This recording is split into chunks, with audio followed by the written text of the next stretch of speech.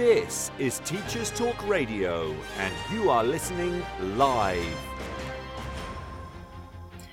Hello and welcome to the Monday Twilight Show with me, Hannah Wilson. Tonight I'm going to be joined by Jessica Lobbett, and she's going to be talking about her first term in her new headship role.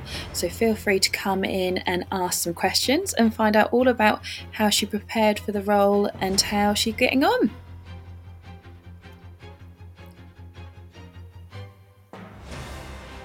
This is Teachers Talk Radio, and you are listening live. Tune in live at ttradio.org, or to join in the conversation, download the Podbean app and search Teachers Talk Radio. Follow the hashtag TTRadio. Tune in, talk it out with Teachers Talk Radio.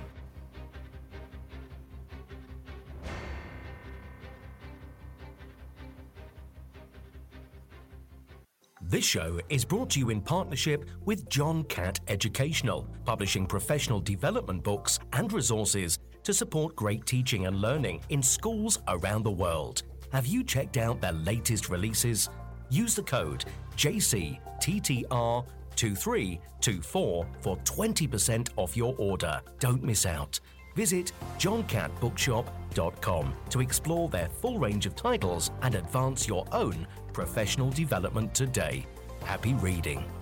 Introducing Eton X from Eton College, a diverse range of quality online courses enabling young people to aspire and excel. Designed for self-study, these web-based courses empower your students with essential leadership, communication, and academic skills for success at school and beyond. Our Study Skills course sharpens their learning abilities, while the AI Fundamentals course equips them with vital digital know-how in a fast-changing world. Other popular courses include verbal communication, critical thinking, writing skills, resilience, creative problem solving, and many more. Offer the Eton X curriculum in your school for free. Visit etonx.com to find out more.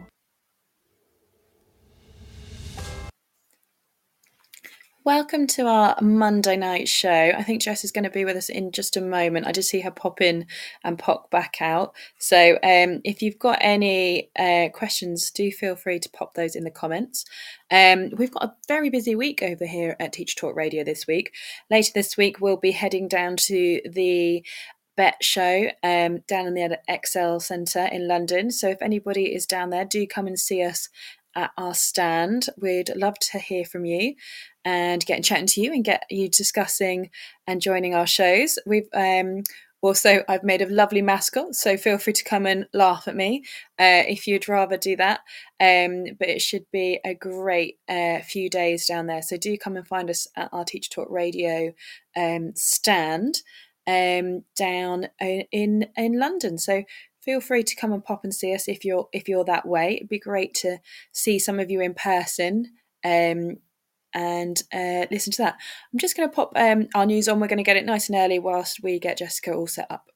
This show is brought to you in partnership with John Catt Educational, publishing professional development books and resources to support great teaching and learning in schools around the world. Have you checked out their latest releases? Use the code JCTTR2324 for 20% off your order. Don't miss out. Visit johncattbookshop.com to explore their full range of titles and advance your own professional development today.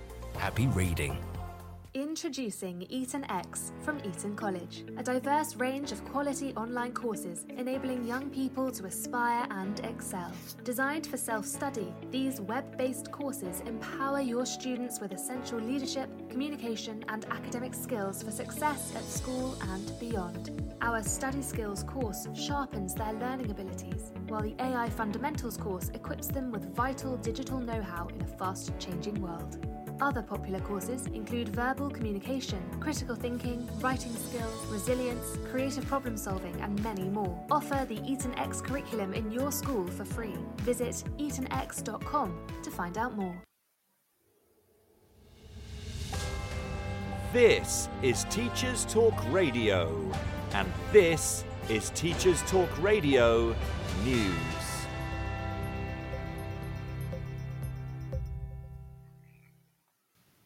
Ofsted finds itself in the news again as inspections paused for a 2-week period to allow inspectors to undertake mental health awareness training begin again on the 22nd of January.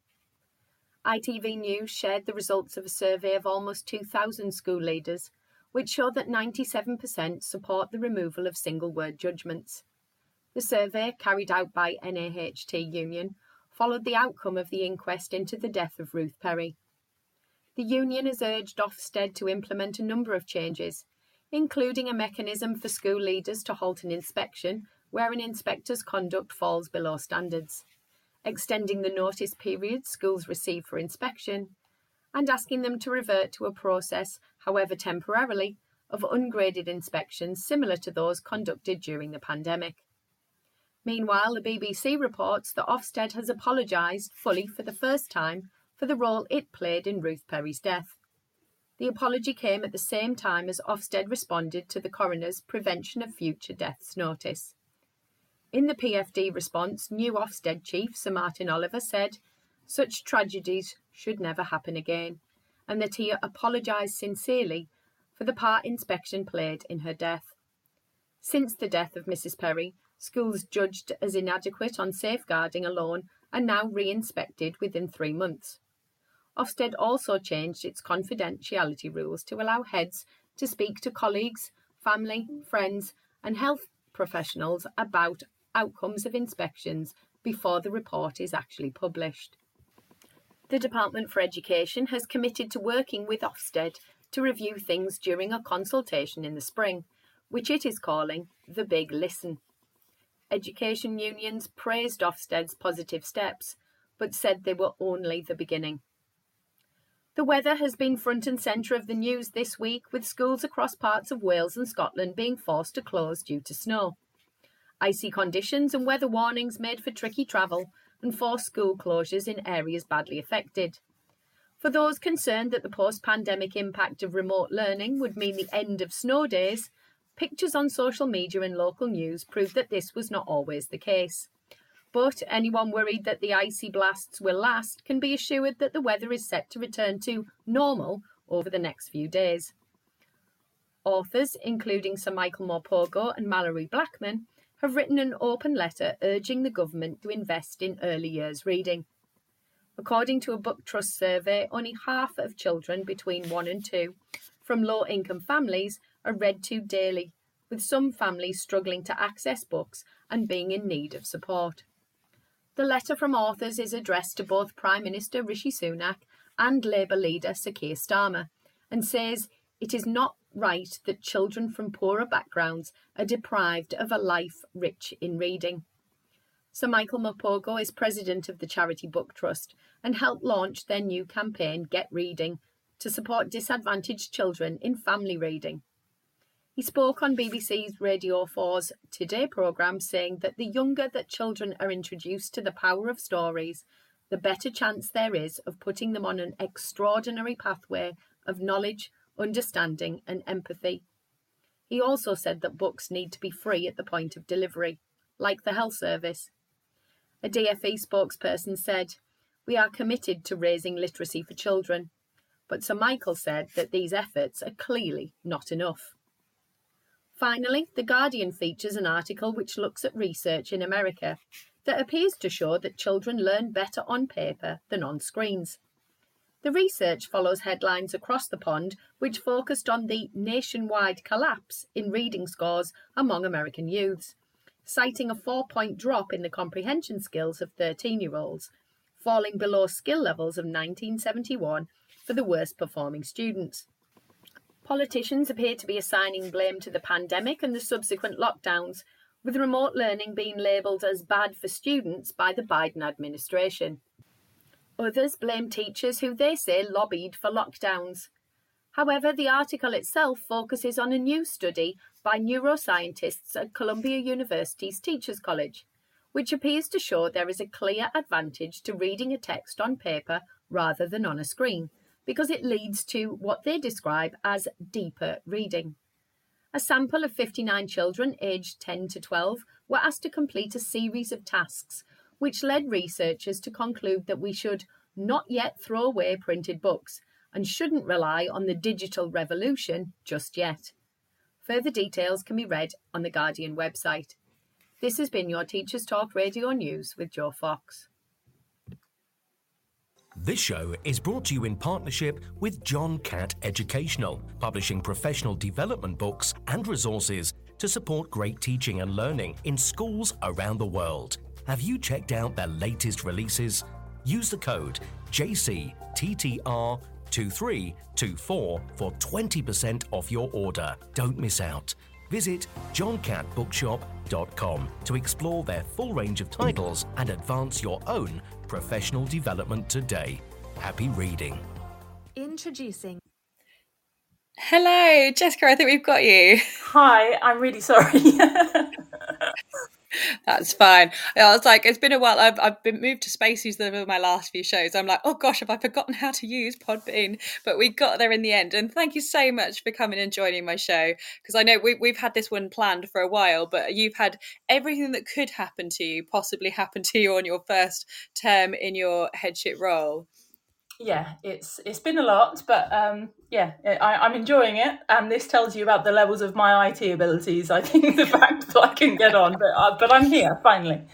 Oh, brilliant. Thank you so much for joining me. Do you want to introduce yourself and explain kind of, because it's a bit of a different show, but I'm really intrigued because I'm doing my Masters into Leadership. So I'm really excited to kind of find out about kind of your journey and how this kind of new role is going for you. Yeah, so I am now 5 months into my first headship, which is something that I've always wanted to be a head teacher from the day that I was a teaching assistant.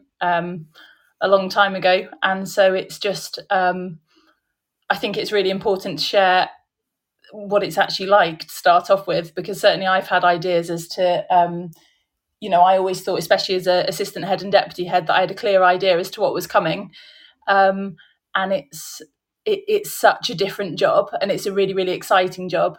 So I think your first year is a whirlwind anyway, but here I am, so yeah. And can you give us some context of kind of the size of the school, and did you work at that school before, or is this a different school that you've moved to? So it's a new school. It's a large, comprehensive mixed secondary. It's got around 1,500 children. It's quite different from all the schools I've worked in, actually. On my way up, I was at a school in Bath previously as deputy head. And I was there also as assistant head, so I'd had internal promotion. So my only experience of SLT has been elsewhere. And this school is part of a trust, and I hadn't worked in a MAT either. It's similar in the sense of I've always worked in really comprehensive state schools, but it's certainly different in terms of systems and processes. And I can't tell you how odd it is to join a school as a new member of staff, as the only new member of staff at that time, and also be the head. Oh my god! Yeah, I've just swapped schools, and was the only new person, and it's certainly it's a different experience when you join and nobody else is new. But I can imagine being the only new person and being the head being completely different. So how did you kind of prepare yourself for going into a new school and being the new head as well? I don't think I hugely prepared myself for the specific school. I feel like I was as prepared as I could have been. I think we've lost you. Are you still there? Yeah, can you hear me?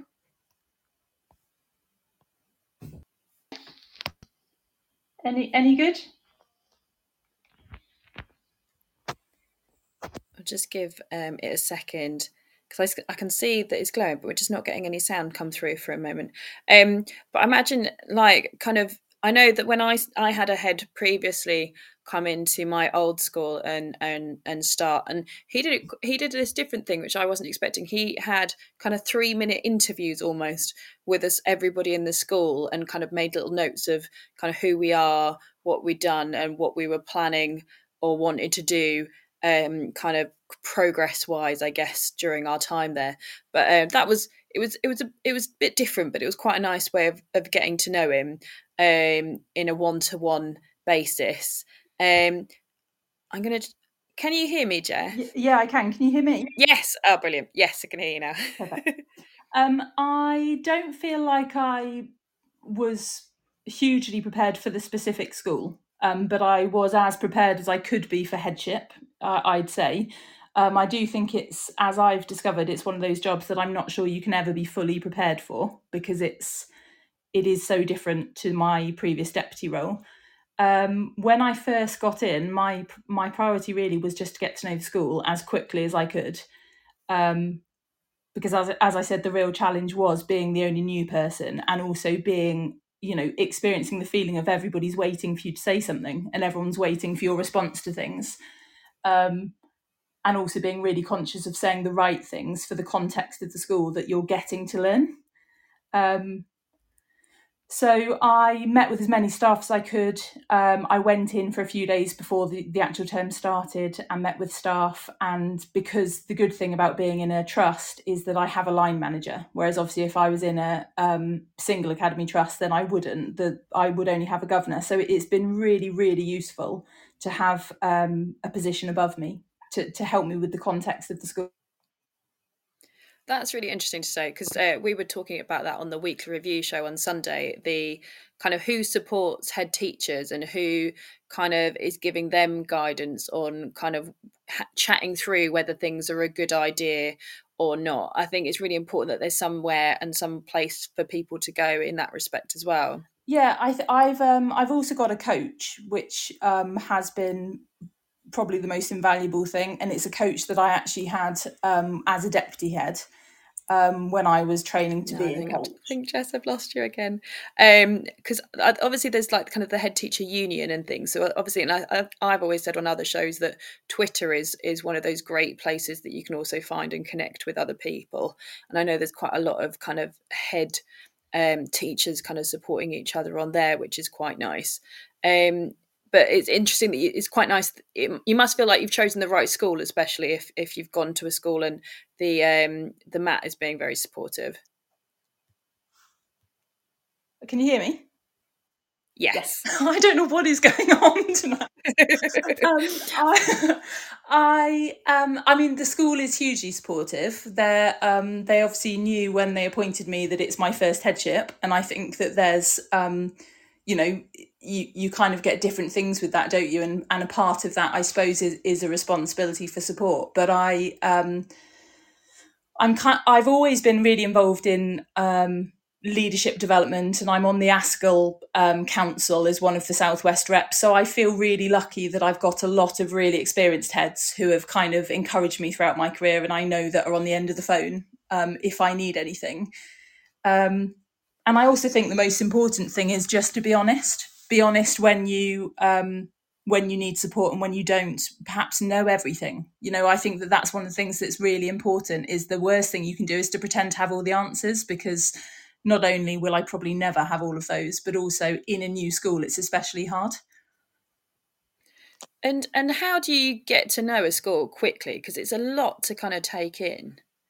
Yeah, I think you live there to start off with. You spend a lot of time there, and just being out and about. Everybody, all teachers you get a feeling even on an interview, don't you, of a school? I think you can really suss out a place, firstly, just by the feeling of it. But also just by watching. Seeing how students are on the corridor, speaking to literally everybody.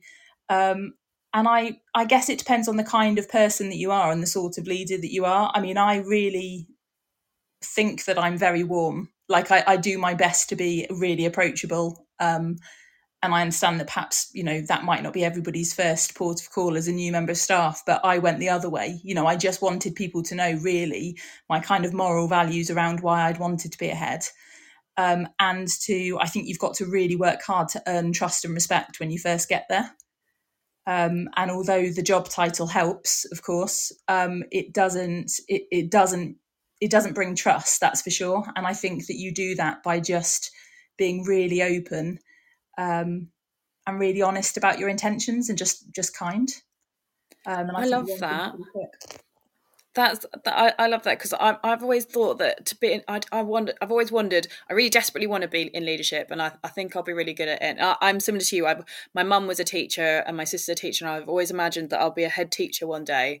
But it is that thing. I wonder whether I'm strict enough, whether I'm kind of got that persona for the kids to be petrified of me. But actually, the reason that I get good results is because actually I'm quite warm, and I have really high expectations of the students, and I challenge them and have utter belief that they can really, really achieve way higher than they ever could imagine.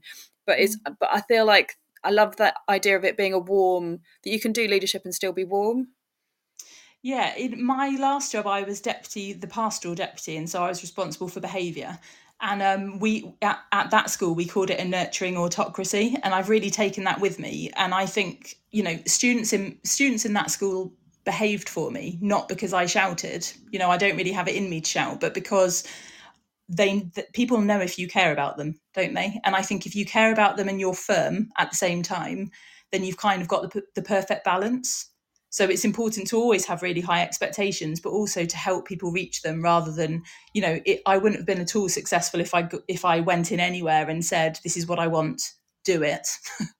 Because quite frankly, why should people? And I agree with that, and I have the same philosophy myself. Staff also need to earn my trust in the same way. But actually, it really, I was so surprised with this school how quickly I felt a part of the furniture, which I wasn't expecting at all. And I think it's just about being really open and, as I said, just really honest. If I make mistakes, then I own them. And if people are questioning things, which of course is the nature of education entirely, then I explain my rationale behind things. And certainly I value people that do that far more than just saying, well, that's what I've said, so do it. I had that as an interview question recently. I got asked, what would I do if somebody asked me to do something that I didn't agree with? And I said, well, I want to know the justification. I want to know if it's going to benefit the students and why they want me to do it. Then I'll be 100% on board. If anything that's going to benefit the students, I'm game. But if it's just you've got to do it and that's it, then I'm going to struggle with that kind of information. It has to be a justification for it, and then I think it's much easier to get staff on board. I think in the past, I think since September, I have honestly never reflected so much in my life. I think that's the exhausting part of the job, is that unlike with other leadership positions where I really did feel as well, I felt fully accountable for the school, but to really have your name on the door just feels like a very different situation. And you just spend so much of your time analysing all of the decisions and actions that you're making. And of course, that everybody else is as well. So I think you kind of go one of two ways. You either get really anxious about it and you worry, or actually you become more authentic than you were, because there's no other option. How do you deal with that pressure? God, it was a big sigh, wasn't it? Yeah, I felt that pressure. Yeah. I don't know, to be honest. I feel like it's still it's still really early days, and it's definitely something that I felt. But I also, it's the most privileged job you can have, and I was told that, and I really thought that I knew what that felt like already. But actually, there were just some moments during the school day. One is a fire alarm. I know we shouldn't talk about fire alarms, but we did have a fire alarm.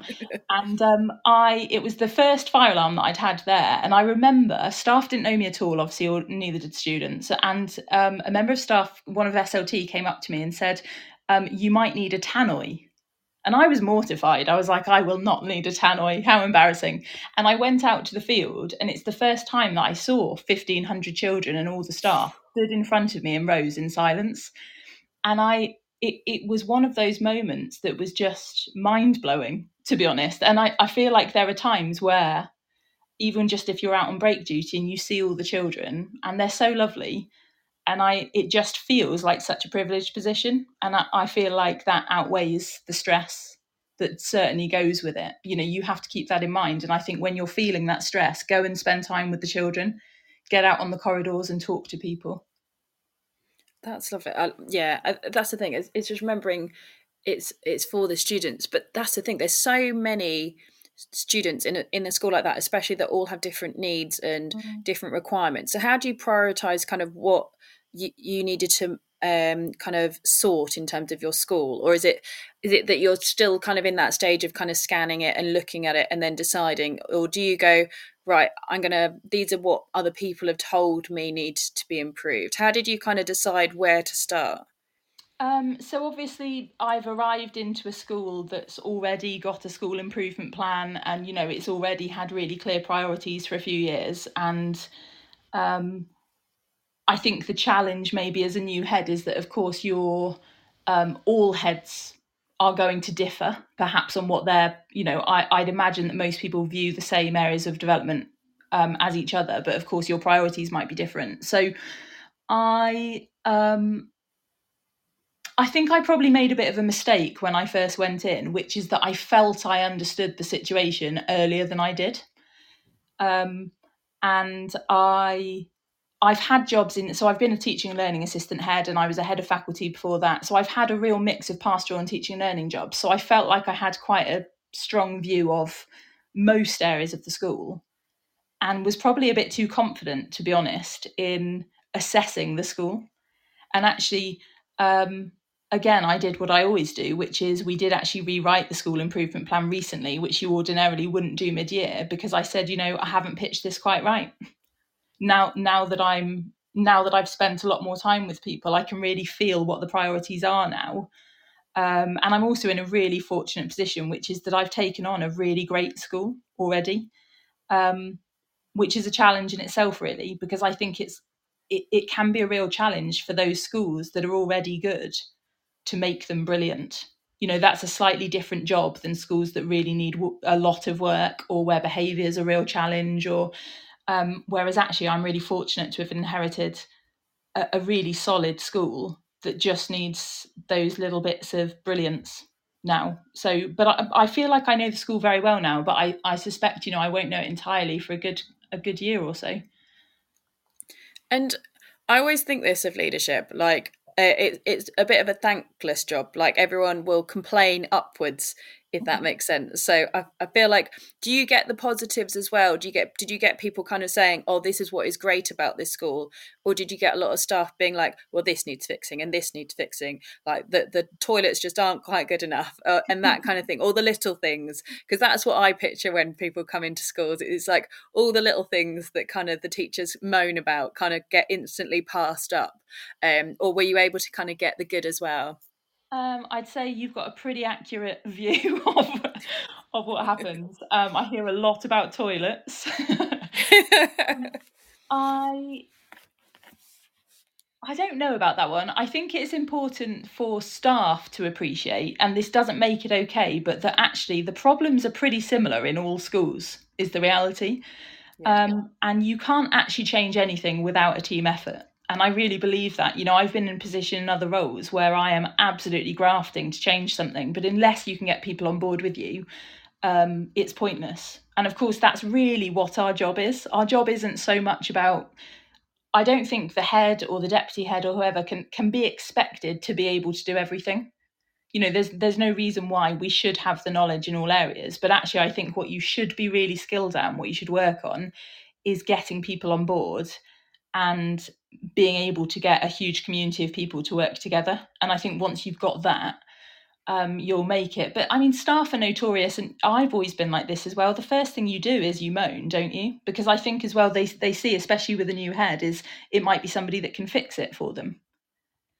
I think it's exactly that, isn't it? You're like, you're going to change everything. Yeah. And there's the other thing that I tried to be really mindful of was actually the angst that a school feels when they have a new head.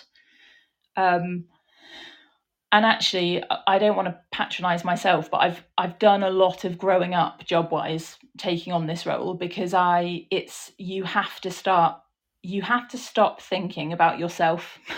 Basically, it's, I was incredibly anxious starting the job, as anybody is starting any new job. And actually, it's not the time to think about that. I really did try and think about the fact that staff would rightly be really anxious about somebody coming in, because a head, good or bad, can change a lot. So I want staff to feel a part of the improvements, and I don't want to do it without them. And I feel like it's with that constant message, whilst doing all the other things that I've talked about, that when it's the right time, you can slowly bring in developments and improvements. How did you do? So I imagine you had an inset on your first day. How did you address everybody on the inset, and how did you kind of set up? Because I imagine that's actually probably one of the most difficult ones, where you actually have this quality time with your staff, but you actually don't quite know the school yet. So how do you kind of broach that? It really is the most surreal experience, actually, that inset day was, because there's not one familiar face in the crowd. And people are just sizing you up, essentially.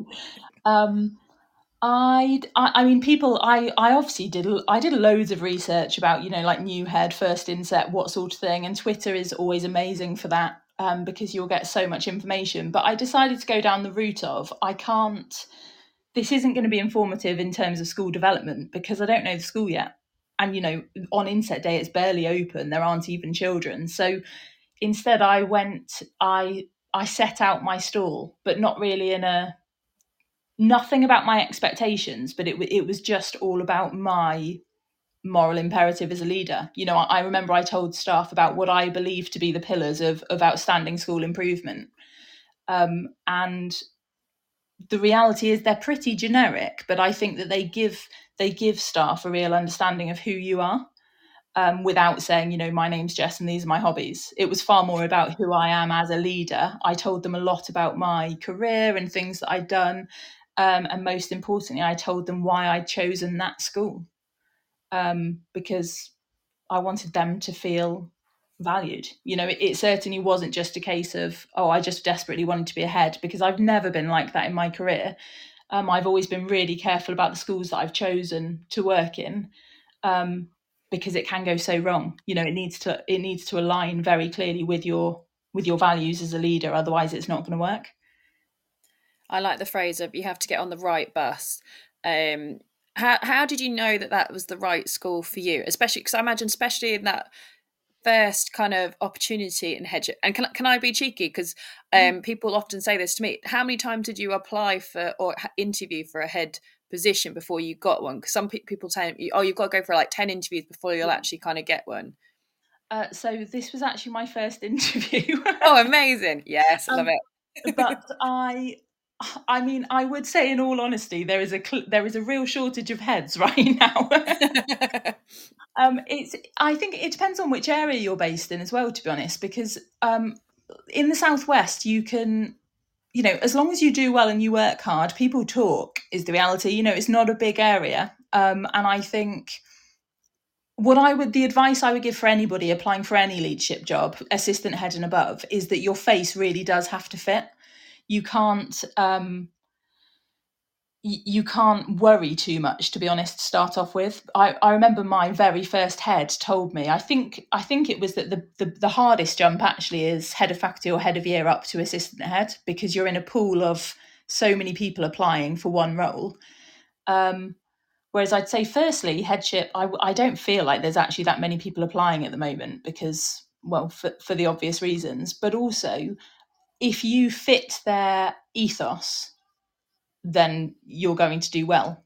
Again, I think sometimes people oversell themselves and worry too much about being the final product. But the reality is, I'd only been a deputy head before, so some of the questions and some of the tasks I was doing, I could only answer as a deputy head.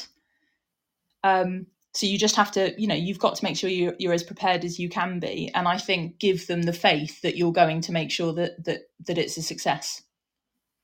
I think it's that thing, isn't it, of women as well, especially. They say that women will only apply for a job if they can tick off 90% of the criteria, whereas men will apply for a job if they can tick off 60. So actually, like another one, because you're obviously a woman in leadership, like we need to have more confidence in ourselves applying for kind of leadership jobs and not wait till we're the finished product and then apply. That actually we need to kind of take the jump earlier if that's something that we feel we can do.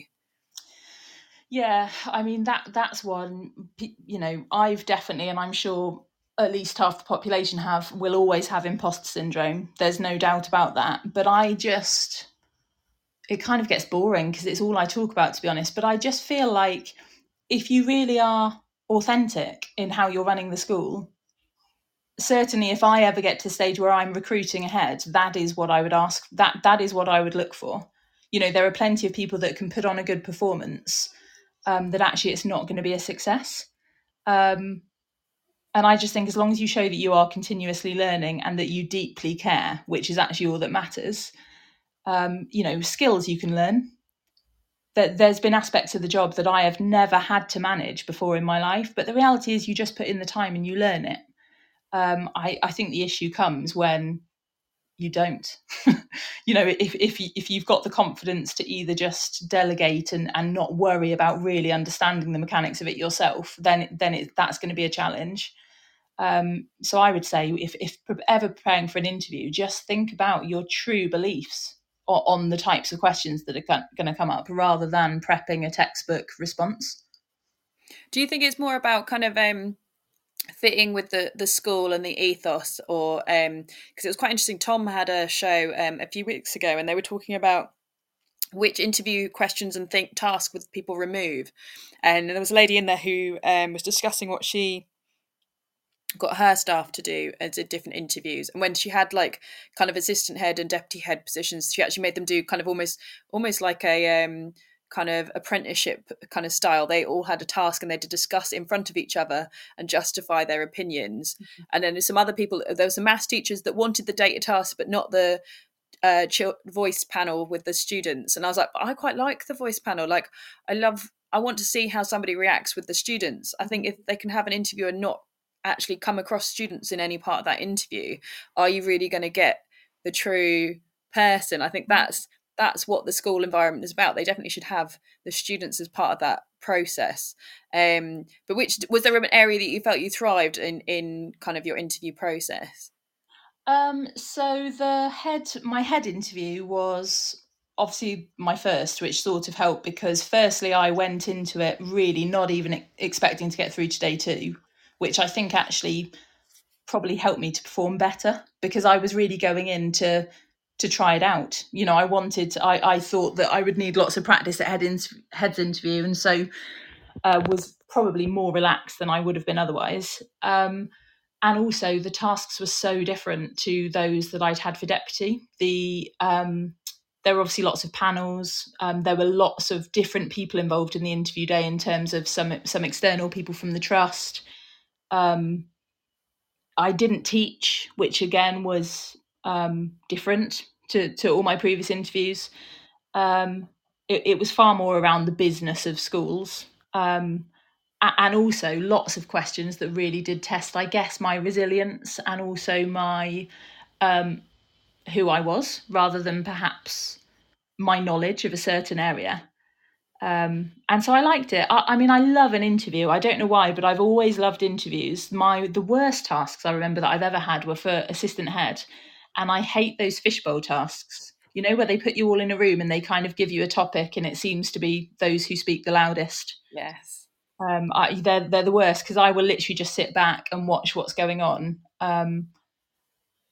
So and I'm kind of a bit of a believer in that if they're testing whether you can shout over somebody, that's very much not the role that I need. But I love an interview day. I think it's time to get suited and booted and hopefully have a good lunch. It's all about the biscuits. It's all about the biscuits. Yeah. Was it kind of similar when you went into like your SLT kind of meetings? Did you sit back at the start and kind of see what they were? Were the team all kind of been there for quite a while, or were you all they kind of newish to the roles as well? So it is an interesting one because the school that I'm in has lots of very experienced staff that have been in the school for a long time. And then SLT, I'd say, are some of the newest. So the longest standing member of SLT, I think, has been there for 6 years, which in the context of the school isn't that long. And then obviously I'm the newbie. I think that probably the hardest thing of getting to know the staff at all is that I don't know how honest people are with you to start off with.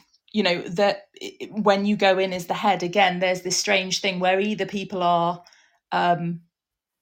again, sizing you up, or they want you to see the best. And so it can be quite hard to get to the kind of nitty gritty of what's actually going on until everybody relaxes a bit. I feel like I've done the same when other, even if you have a new member of SLT join that's, not the head, you do want to impress, you want to show them how good your school is, which is lovely, but it's just not that useful in this situation because certainly I didn't go in with the intention of judging. I went in with the intention of wanting it to be the best school it could be. But of course you need to know the areas for improvement in order to be able to do that. How do you fish through that then? The bits that are kind of the rose-tinted glasses of giving you the kind of best impression versus really kind of seeing where the kind of cracks are that need more than just a plaster? Well, I think I'm probably still doing that. It's you've got to get yourself to a place where people want to be honest with you, and they're only going to want to be honest with you when they're on board with what you're doing. Yeah. And when they believe that you're going to deliver that. So I think that certainly for the first term, it was a case of speaking to as many people as you can, whether it's corridor conversations or meetings or whatever. And you get to suss out the real picture. Whether it's actually the words that you're hearing is a different matter. But I mean, schools are just full of information, aren't they? From outcomes to talking to children, to talking to staff. And the hard thing is that what I found is, there's workplace politics everywhere, as is always the case. And the difficult thing is when you don't know what they are yet, which everybody will find whatever role they're in. But again, it's quite hard coming in this position. I found myself just trying to read people relentlessly. And then you sift through and you work out what's actually going on. But again, it's fascinating in terms of just school improvement and really, I'm a real leadership geek. Honestly, I've spent my whole career reading books and chatting to people, and I think to see it in action and to really be a part of it, I'm loving. Is there anything that you would suggest to read? Because I'm like very much I've done my MPQs. I'm on my a level 7 apprenticeship with extension into leadership and senior leadership, and it's quite nice doing that because although I've previously been national subject lead, so I've assisted 46 schools across the country for my MAT, as well as on top of my head of department role. So I'm not quite there, but I've been into schools and assisted with their deep dives and reviewed curriculums and seen leadership from that side, but I've not been in it.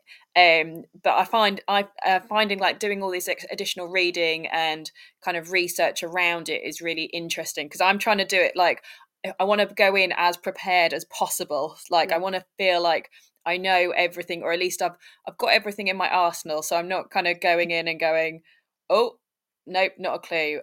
Because I've been at trusts before where people seem to have gone up quite quickly. So I think there's something to be said, isn't there, to kind of making sure you know what you're doing before you go into it. But is there anywhere that you would suggest in terms of things that you've done to prepare yourself for the role? Do you mean are you thinking about for assistant head, or do you mean for head? Or both, for anybody that's listening and for me. So when I was a head of faculty, I think head of faculty was one of my favourite roles, actually, because basically you're head of your own, you're the head of a tiny school, in your own right, and you're also doing it through subjects that you absolutely love. So I definitely learned a huge amount as head of faculty. That was the first kind of experience of properly leading through others. And I'd say the big difference in jobs is just the number of people that you need to lead through. I don't think, all the rest is just knowledge that you can learn. And I can overthink that. I can really stress about not worrying that I don't have all the answers. But actually, you can just ask somebody for them. You learn them, and you learn them really rapidly. But I think the art that you really need to learn throughout your career is the art of how to lead through people, which I think sounds much simpler than it is. Headship is definitely the first job that I've really felt that I'm really not doing many things myself, is the odd thing. As deputy, I was really used to all of the jobs that I had. The responsibilities were very much whole school, but they were still mine. And I was fully responsible for them. Whereas as head, I'm responsible for everything, but actually not really leading anything as an actual initiative. And that can be really difficult, and it can be really frustrating. And so I would suggest really thinking about how you manage change, whether it's in a small project or whether it is across a school, and also how you best get people to go with you. And I think once you've mastered that, you can conquer anything. I certainly wouldn't say that I've mastered it yet, but I think that I've seen it in action within so many different roles, from being a head of department up. And I would just really hone that craft, because that's the big difference between the job that I've got and the job of a teacher.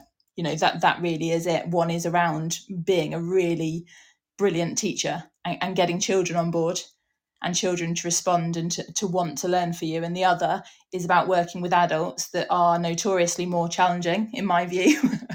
And not only ensuring that they are doing everything they need for the school to be success, but more importantly, I think that they want to. And again, that's something that I think it's really interesting to watch how things unfold, and how change happens over an organisation. And of course, schools, it doesn't really matter the size of your school. They're massive, aren't they? Even the small ones, in terms of, the amount of people that we're expecting to rub along together and to all work towards a shared goal. So I would say find any projects you can and really consider the mechanics of how you get them to work and what you can do to infuse people and to get them to believe in what you're doing. How do you get people to get on board, especially those? I just did my last report, which was on leading people, and I talked about kind of having experienced staff that have kind of been there, done that, and maybe not been like, oh, I've seen this and heard this before. Kind of, how do you get those people involved? I am definitely one of life's eternal optimists, is point one. My view on this has changed massively, and I remember really clearly my first assistant head interview, and I was so naive, to be honest, in some of the answers I gave, and I truly at that time believed that enthusiasm was contagious. I still do, to a certain extent. I think that, if you've got the right personality, a lot of people will get on board, but you're always going to get a group of people that are really difficult to shift. And I've had to come to terms with the fact that, sadly, I think there will be a very small minority who won't shift. I think it would be really naive to think that you can, through determination, enthusiasm, and everything else, get everyone on board. I think the first thing you have to do is to really explain why you're doing what you're doing. And I personally don't believe that anybody working in education would do this role if they didn't really believe in the moral purpose of it. So I think you've got to latch on to what it is. I think sometimes we can actually forget about the main thing, which is the children. And there can be too much time that's spent on things that actually take up a lot of airtime that aren't actually having an impact on the most important thing, which is the education of the children. And then, to be brutally honest, if there are some staff that just don't want to be a part of it, then of course, then they shouldn't be teachers. I know that sounds brutal, but I think those people are actually so few and far between.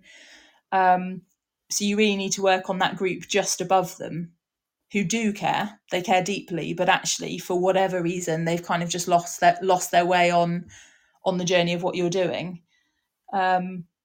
So I think it takes lots and lots of different strategies, but also being a really approachable person and making sure that you are responding to the needs of the staff, which are as varied as they are for the children. I can imagine it being like that, being like, when you think about all the needs of your class, it's actually all the needs of your teachers. And I think one of the things that a school needs to master, but I'm always like, I don't know how you do this properly, is good communication. What do you think the best way of kind of communicating to staff? Because I think if things get lost in transit, that's where things kind of go wrong, and you can lose people along the way if they don't kind of see kind of what the aim is. But how do you communicate, even like on your little things around school? How do you make sure everyone kind of knows, especially when you haven't got the time to make sure everyone lower down has kind of heard what you're kind of after? How do you kind of keep that structure and keep everyone in the loop? I would say that at the moment, that's something that staff at my school are feeding back is not good enough. And so that's a really good question for me, actually, because I'd agree it's not. And that's just a system and process thing that can be easily fixed. So first of all, make sure that you've got the right systems in place to make sure that communication is effective and that it goes out as it should, and that it's not, it's not a burden, but equally it's delivering the most important things. But I think that probably because that's unlikely to be perfect straight away.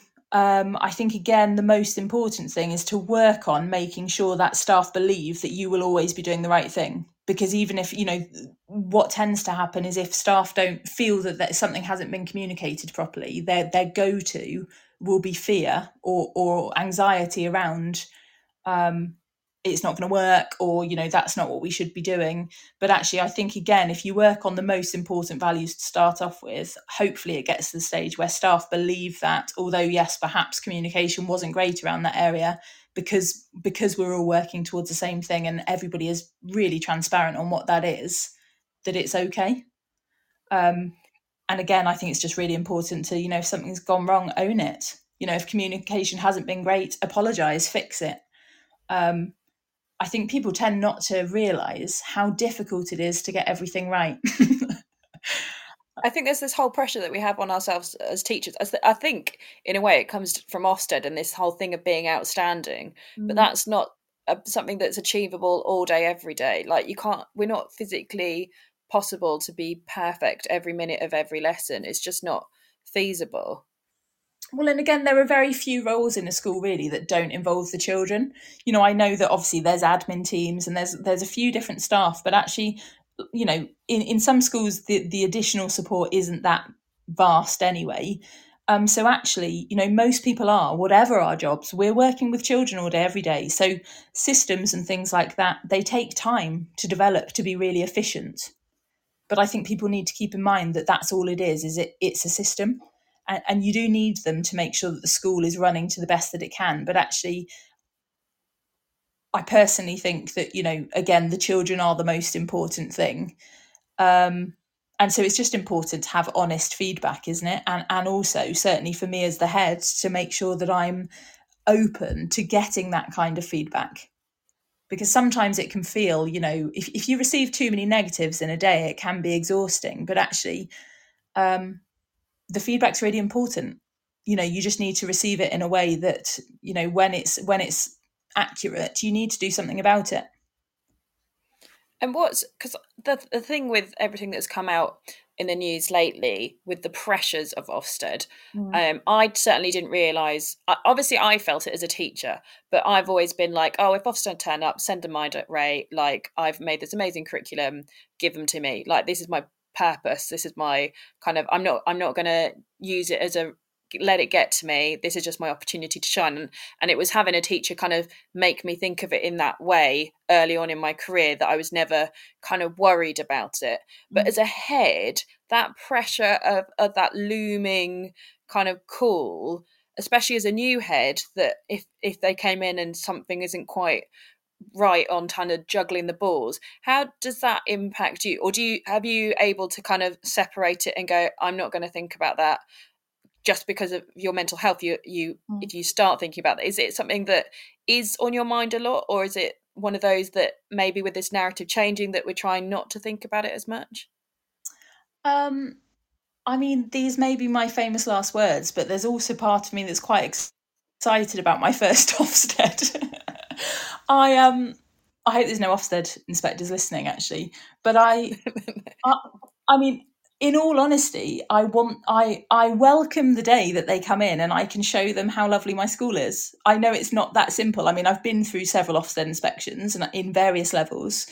And I feel like certainly in my most recent one, I was SLT and I was heavily involved in the inspection and I felt all the stress attached to that.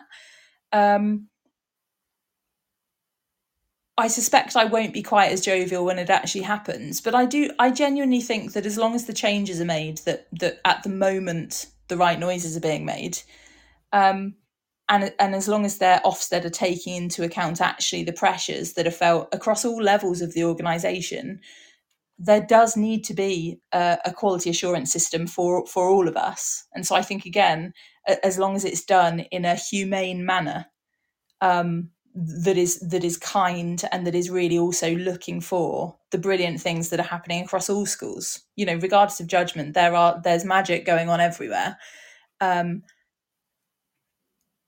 I think that some of them can be really positive. I think, it very much depends on the time and place, doesn't it? But I try not to dwell too much on the worry about it, because I hope that whenever we do get a visit, I would just be able to show them, very honestly as well, the areas for development that I should know about. And if I don't know how we need to improve, then I'm not a very good head. So I love that phrase, that show them the magic. And I think that's what it should be. I think that's how Ofsted should be. It should be about showing them all the greatness of a school, the community, what you're striving to. Because it is that education is constantly changing. The children are changing. The technology and the world around us is changing. So the children's needs are changing. We're never going to be that perfect that we kind of chatted about earlier. And it is that I hope that it will kind of change to the point where they're coming in and really celebrating the good, but we always have those bits of improvements, because that's kind of life. I don't think anyone's ever had amazing feedback and not had any bit of, but you could improve this, or if you challenge yourself you could do that. I think it needs to be like that, like how we almost give feedback to students. Like, we're going to praise them, but we're always going to stretch and challenge them, and it should be more of that, as opposed to hunting out the negatives and this being this pressurized situation. If we're doing the best for the students, then it should be a good environment. I think if they moved to a model where there weren't one word judgments, it would be a game changer, because the reality is, actually, if you read any Ofsted report, they often are providing, it's just feedback, isn't it? The issue all hangs on this judgment that some people spend their whole careers chasing the outstanding. Others will be, very happy, and rightly so, to get a good. And I just think if you can move on from that, then actually it's just a group of people that are coming in the same way as we do, day in, day out, observing practice, and really highlighting areas of best practice, and then also making some areas for development. And I think that that's the right thing. The issue is just around the stigma of everything, isn't it? And the impact that judgment can have. But I'm really hopeful that good changes are on the way. I mean, again, that might be a naive thing to say, but we don't know at the moment. So it feels like it might be, hopefully. One thing I'm going to ask you, because I have no idea how a head does it. How do you manage your time? Really badly at the moment. Is what I do you mean in school? How do I manage my time? Yeah, like, how do you break it down? And because I feel like even if you would, I think I remember a head once saying they always left like one block a day kind of free, but then it always ended up being full, and they didn't know how to kind of have time for themselves to reflect. So I can't really offer any advice in this, because I'm currently genuinely really struggling with it, and I've spoken to quite a few people. It's not, I don't really mean because of the job itself. It's more that I'm having to really change how I behave compared to previous roles. So I'm notorious in all the roles I've had in that I'm just a doer. And actually that's not always the best route to go to start off with. But I want to help. So if somebody's struggling, then I'll help them, however that's needed. What I found with Headship, because the job really is, I can't explain how different it is. Some days I live in meetings, like literally 8 hours of meetings. And of course, it's a real challenge to have a full day of meetings and then also be able to react to whatever comes up. So I spent my first 2 terms having to really live with feeling like a bit of a disappointment, because if people wanted to see me, or if something came up, or if somebody needed support of some kind, I found it a real challenge to say, well, I can't because I've got a finance meeting. Because that's all. Not only is it not in my nature, but it was also just something that I really wasn't used to at all. So I think the most important thing is don't overbook yourself, which I really did, and still do to a certain extent. I feel like I can get everything done, but actually that's not possible, because again, working with other humans, you never really know what's going to happen. So it is important to try and leave a space each day. You also, especially as a new head, because I'm learning so much so quickly, you've got to be able to compartmentalize really, really easily, because you might go from a finance meeting to a duty on the corridor to a meeting with a teacher to an angry parent to, you know, all of these different things that are requiring a very different you, and you don't have a minute in between. Is there a way to to help yourself see the bigger picture and keep track of all the different areas? I don't know is the honest answer. I'm really good at flitting between things and delivering on what I need to do at that time. What I'm having to work on is the fact that for some of them, because I haven't done them before, I need a chance to digest. You know, even if I can learn something really quickly, which obviously sometimes you will and sometimes you won't, I still need that time to actually learn it. And also, if you're a bit of a perfectionist, you want to do it all well. So I think the most important thing is just to not overbook yourself, to be honest. I can't think of anything else. And also to really get to the stage where you can rely heavily on the team around you.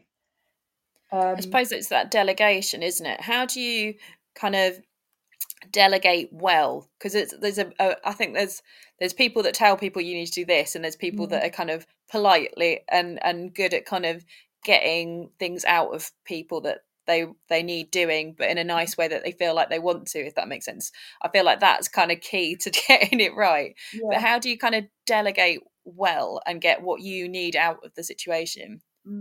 So the other thing that I've been really reflecting on this year is that my line management style and the way that I lead people is, of course, not always what works for those people.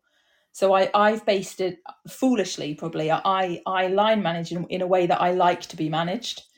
And I've always really done some of my best work when somebody said to me, right, Jess, we need you, you know, you're responsible for this. Or like one example is when I was told our high prior attainment students are not making good enough progress.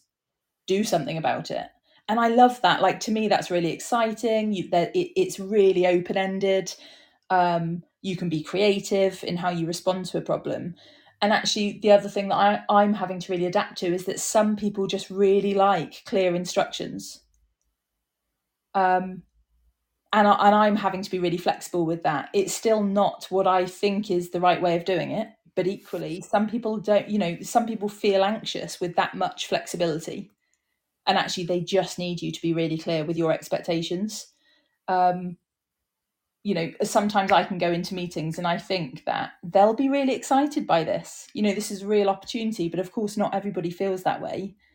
And actually that can give nothing but uncertainty to somebody. So again, it's just been really interesting because I've got an SLT of 7, and, you know, they're all very different. And in terms of delegation and how you work through them, that their requirements are all very different. But I think that's the really exciting part of school improvement, isn't it? Is working that out and working with them to get the best out of everybody. Do you get the time to kind of look at the people that need kind of almost talent managing? That, because I imagine it being like, oh, these are the teachers that need to improve X, Y, and Z. But do they also bring up kind of like the people like, oh, this person would be really good if we just need to encourage them to do more of this, and kind of, is there enough time to do that as well? Because that's my worry in teaching, is that the kind of the good people just kind of get on with it and they want to be noticed, but nobody does, and they just work harder and harder and no one notices, and then they burn themselves out. But is there time at the top to kind of really see everyone, or do you kind of do you have to kind of focus on the ones that need the time most, and then kind of hopefully you'll get down to the other ones? I feel like it's probably not that often that staff would feel that that's actually coming directly from me, but I don't know whether staff are aware of this or not. But I mean, the reality is, you know, SLT talk about staff all day long in a positive way. You know, the SLT have to know the staff really well in the same way as, you know, teachers know their classes really well. So I feel like certainly the intention is to relentlessly develop. The challenge I sometimes have is when people don't want to. And again, that's been quite a learning thing for me. And I don't mean as in necessarily want promotion. I think promotion is a different thing, and it depends on the type of role you want.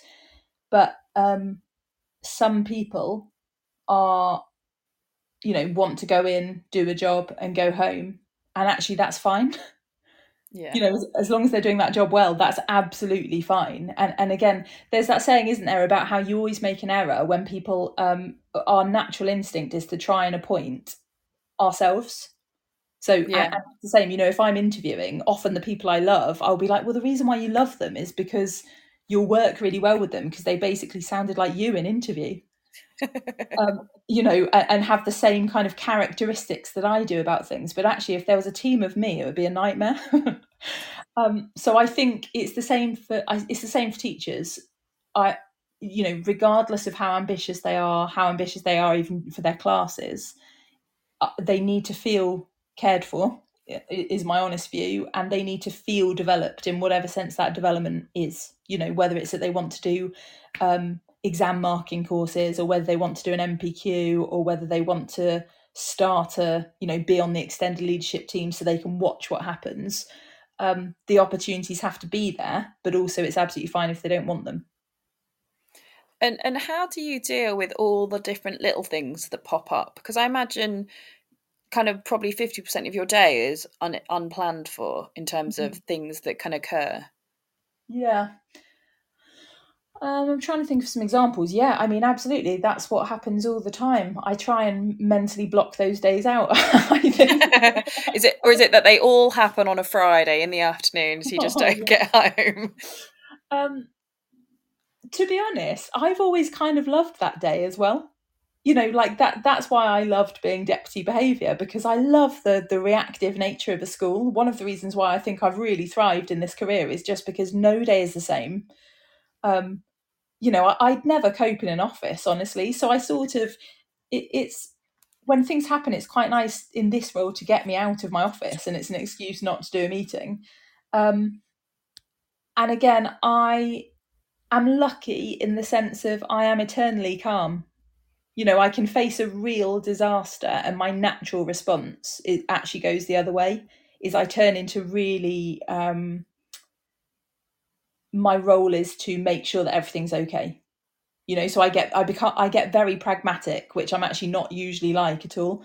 So a day where I'm sort of dealing with a multitude of disasters is a day where I feel really busy and like I'm sorting things out.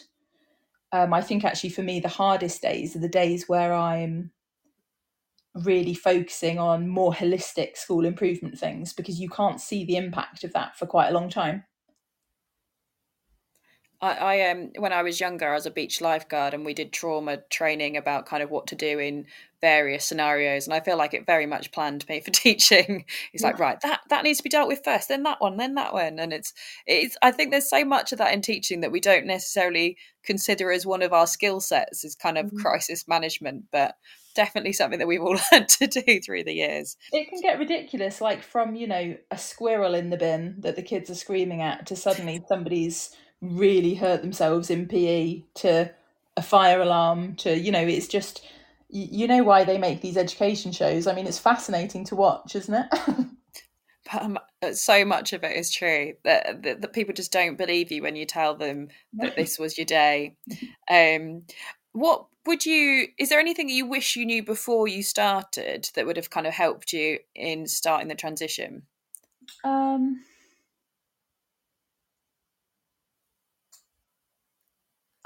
To be honest, I don't think so. Like, the reason why I always wanted to be a head teacher was because in every role I've had, whether that's been classroom teacher, teaching assistant, every role I've had, I feel like the feeling that you're having an impact is all that matters. Watching that happen, I really do think is incredible, and I think it's a really privileged position to be in, where whatever role you're in. And actually, I always just felt I really want to be ahead, not because I had any concept of what that actually meant, but because the impact you can have is on a community. So that's the only thing that changes, is you are able to have a real impact on families. And because of my upbringing and because of my career, I'm from a real social justice family. You know, everyone in my family, I'm the youngest of 5 kids, so it's like survival of the fittest. And everybody is either NHS or social workers or teachers. And so it really matters to me. And I think that I could never have prepared for the actual role better, because I honestly think it's quite hard to prepare for. But I feel like it's important to prepare really clearly what you want and why you're doing it, because actually that's the only thing that keeps me going. You know, it's incredibly long hours. The job can be painful at times and amazing at others, but actually the privilege there is to be entrusted with a school is massive. And I just think you've got to keep that in mind. So I think do all you can on your way up, if that's what you're intending to do, to really support others and to really work closely with staff and children to learn your craft, so that when you do get to be in that position, that you can do the best job possible. Is there any good tips? What would be your tips to somebody that if they're going to be starting maybe next term or in September, kind of what would be your kind of best tips or best bits of advice if you're going into your first headship? I mean, however many times I've tried to reinvent myself, which is probably every job I've ever started, I'm never successful. So I think probably be yourself. I think don't overthink that. The people respond well to authenticity. I do, you know, and again, that's all about the trust that I talked about at the start. I think be your true self, and actually that's the most important thing. And if you're doing it for all the right reasons, then people will respect that a lot. I think whatever role you're in education, this whole "don't smile before Christmas" is nonsense. I tend to often accidentally tell an inappropriate joke on my first meeting, partly because of angst. Actually, it seems to be my go-to. But I think, again, that's fine. You know, you don't need a facade of "I'm terrifying" to get people to listen to you. People will listen if what you're saying is good. And I mean, as I've said, like I read relentlessly, and I really, it's a vocation, isn't it? It's not a job, whatever position you're in. I think it's such a challenging career now, you know, to be a teacher, that it has to be a vocation. Otherwise, you probably wouldn't continue. So I think make the most of that and learn off people and read as much as you can. You know, there's so much incredible. There's incredible CPD now. Do the MPQs. I've really valued doing them, even if it's just also for a networking opportunity. And to be honest, it's not dissimilar to me doing this. I just really enjoy talking about it and hopefully being able to support others to do it. And I don't profess to have, you know, half the answers, but I just think that's what's really helped in my career. I've been really fortunate that people I feel have been my cheerleader throughout, actually, and have really helped and encouraged me. And I want to do the same. So I think just make those connections and model yourself as a good learner, as we tell the children. No, I love that, especially the bit about the inappropriate joke, because that's normally me. I normally like make some kind of funny, witty line, thinking that it'll break the ice, and then I'm like, why did I say that? Why did I say that? But I think it is that it's as teachers, we are a community, and especially since I've been on Teacher Talk Radio for just over a year now, and it's made me realise that we're way more connected. Even though we're in all these different schools, we are all connected, and actually there's so much similarity as well between schools in terms of things that people are dealing with and how kids are acting and behaving. It's all out there. And actually, rather than, I think back in the day, isn't it, we used to all kind of make our own curriculums and everything, and we were all, every time some bit new legislation came out, we were all doing it. And it's like, actually we're much more of a community, and we can support each other and do it as a kind of a team. I mean, I'm a big one on wellbeing. Does your school do anything good for wellbeing? You sound like somebody that'd be amazing to work for, but also, do you protect your own wellbeing as well?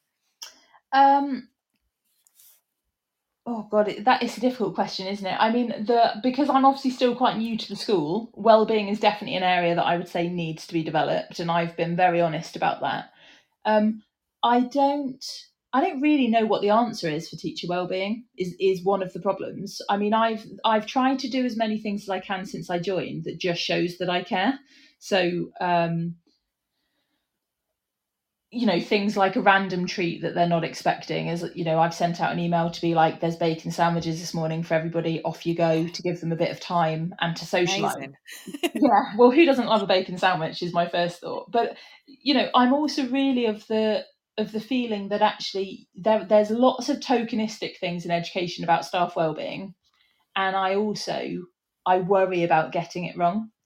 Because actually, I think there's so much more, isn't there, to consider with the well-being of staff, and I think it's turned into one of those real teachers are notoriously downtrodden, and by that I don't mean that they don't deserve to be, but I mean it's turned into a real it's publicised everywhere, and certainly in terms of my well-being, I've always been at my most content if I have autonomy, so if I feel in control of what I'm doing. And if I'm respected enough to do a good job. And so I try and really instill those things. And also I just, at the moment, might be naively relying on people to tell me.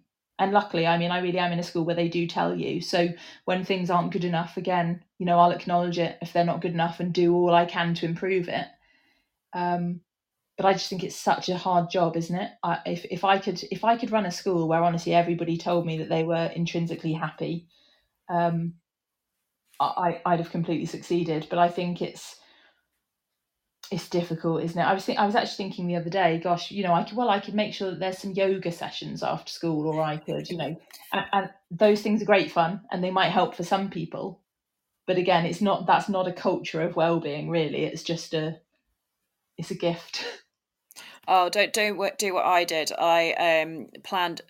I took the kids surfing from my school, and then some of the staff said it would be good fun for them to go. So I planned a staff surfing wellbeing session, and I broke my foot on the first wave, being the only person there that knew how to surf. So I was like, I did nothing for my wellbeing, but it was great fun. So everyone, I was told, made everyone keep surfing. They had a lovely time. Oh yeah, my staff would love it. I mean, we're nowhere near the sea, but it'd be great. I think it's that. I think that's what we've lost since COVID, and not saying we need to go back to the big old days of kind of going to the pub for a beer on a Friday lunch, but that kind of community of getting your staff talking, but also kind of giving them those opportunities, because also then you don't feel like so alone in your classroom if you've got other people, and also having that opportunity to talk to SLT in a more kind of casual manner, rather than the only time I'm going to talk to you is when I'm going to come knock on your door with a complaint. I think it's nice because then it feels like you're more approachable to them as well, I guess. I do think as well, like, the more I talk about it, the more I really do believe that the most important thing of the school is the community. Like, that's what it is. And I think that now we're in an age where, I don't know what your school's like, but my school barely has a staff room. It's got lots of faculty workrooms, which are brilliant. But it's, post-COVID schools are a very different place. And actually, that's what we have to make sure that we don't lose, is the sense of community. Because firstly, that's incredibly important for the children as well, but also in terms of really pushing standards and actually improving the experience for the children. I really do believe that happens when people are working towards a shared goal, and actually that's really hard to even develop together when you barely see each other. Yeah, my old school had 3 different staff rooms, and I used to make it my mission to go and flip through them all. So one day I'd go to lunch in one, and they would always talk about pedagogy and things that they were reading. There was another one that was mainly my department, so I had a couple of lessons with lunches with them and would speak to them, and then I'd make sure I go to the other one where it was kind of the support team and cover supervisor, and they will always talk about behaviour. So I found it really interesting that different staff rooms talked about different things, and I kind of gained quite a lot from that. But it is we don't have that kind of central kind of opportunity anymore as much as we used to, and I think teaching is one of those that is it just me, or does it feel a little bit more difficult than it used to be? But I feel like we're maybe on the turn, and hopefully we can kind of turn it round and have that kind of community feel, but also kind of the community feel in terms of we need to get the news and the ways teachers are reported kind of in a more positive light, because there's such amazing things going on. It's criminal, really. I mean, the press that teachers get now, it's, you know, it feels to me like it's just been cultivated to make the public feel a certain way. And sometimes I think that we don't do ourselves any favours then in how we respond. I can see why we do respond that way, because it's really annoying and completely unfair. But that's it. I mean, you know, even friends and family of mine that have never worked in a school, actually, you have no concept of what it's like.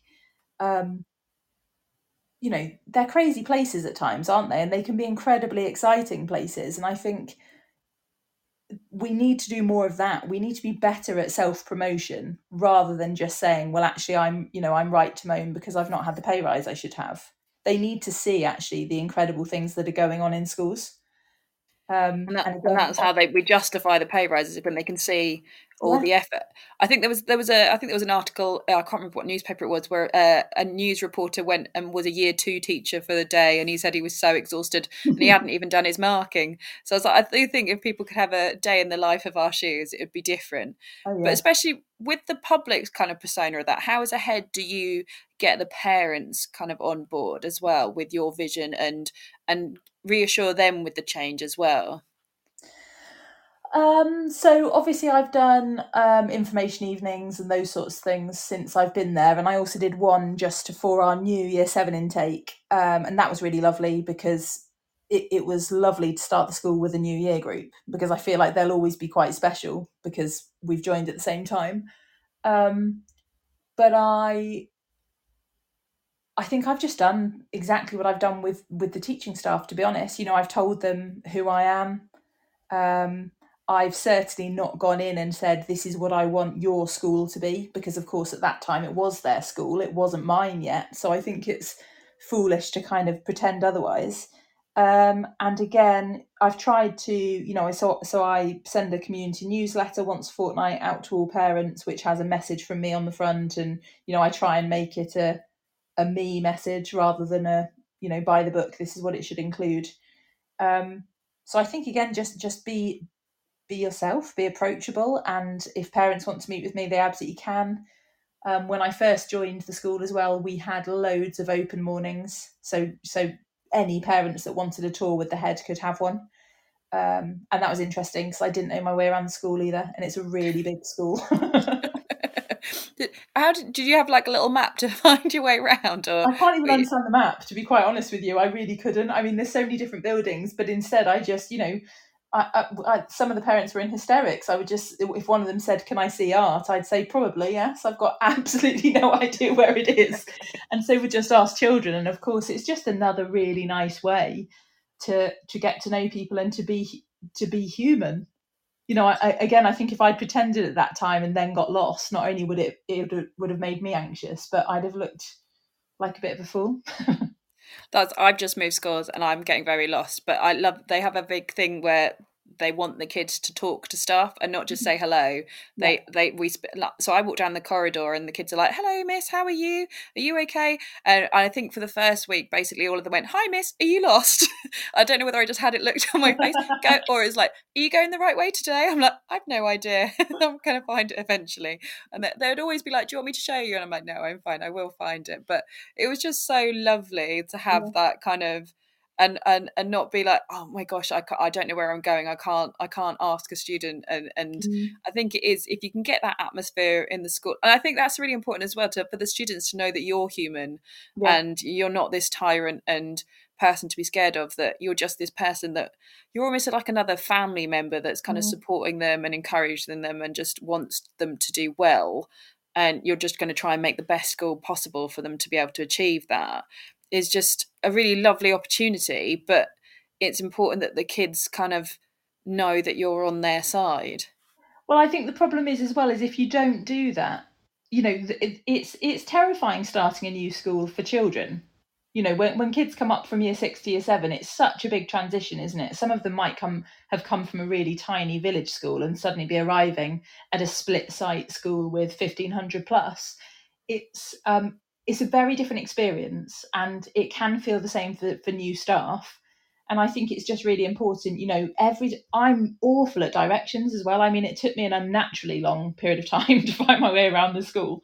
And I think that if, it was lovely to be able to go up to some children when they're lost as well and just say, yeah, me too. And, us be walking together and be like, never mind, we'll all get there eventually. And I think, again, you almost don't want to be given the directions, do you? Because actually that's an invaluable opportunity to walk around with some children and to really also get to experience what they're experiencing, which is so important, because I think one of the things that we sometimes feel too confident about is that actually we understand what the student experience looks like at our school. And I think that can be a real challenge. Teachers know what it's like in their classroom at that school. But obviously in secondary school, kids are moving between 5 different teachers and experiencing such different expectations in each room, even if there's really clear expectations across the school. Again, due to our personalities, that's just not the case. So I think any opportunity to really live the life of a student for a bit is invaluable. I always say to my trainees, go follow the students for a couple of days. I think it's one of those. And one of my favourite books is Legacy, which is written by the coach for the All Blacks. Yeah. And there's a bit in there where he says about, sweeping the floor. And it's about no one's too big and too high up to sweep the floor. When we finish the match, whether we win or lose, we all clean up together and we pack away together and we leave together and we train together. Everything's done together, and that kind of always stuck with me. And I had the best head I ever worked under. I remember starting, and he was outside my room picking up the litter outside my classroom, and I was just like, this is a bit odd for a head to be doing this. But as he was doing it, he was wandering around, chatting to all the students, chatting to staff as they're wandering around.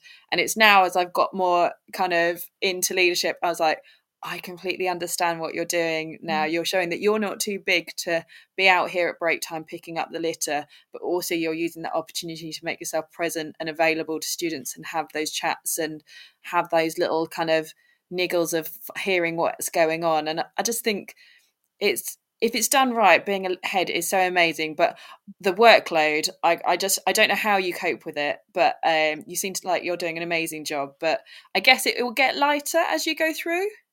I think maybe in about 25 years when I retire. Yeah, I don't know. It's the honest answer. I've got no idea. Oh, well, I hope for your sake that it gets slightly lighter at some point, and that the kids know how lucky they are that they've inherited you as their head teacher as well. Thanks. Time will tell, I suppose. Well, thank you so much for joining me tonight. We've whizzed through, and I hope maybe we should have you back in a couple of years and be like, now a couple of years in, how's it going, and see how you got on.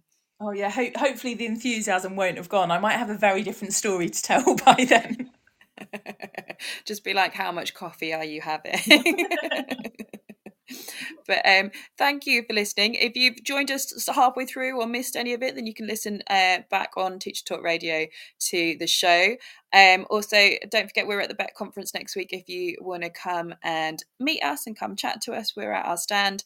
And also, don't forget our lovely sponsors over at John Catt Education. They have some amazing books on leadership. And like we said, you've got to read and be knowledgeable and know what's going on, and they've got some of the best educational resources over there. So do go have a look at their website and see what they've got on there. And I will see you next week. Have a lovely week. You've been listening to Teachers Talk Radio. Tune in live and listen back at ttradio.org. We look forward to hearing from you next time on Teachers Talk Radio.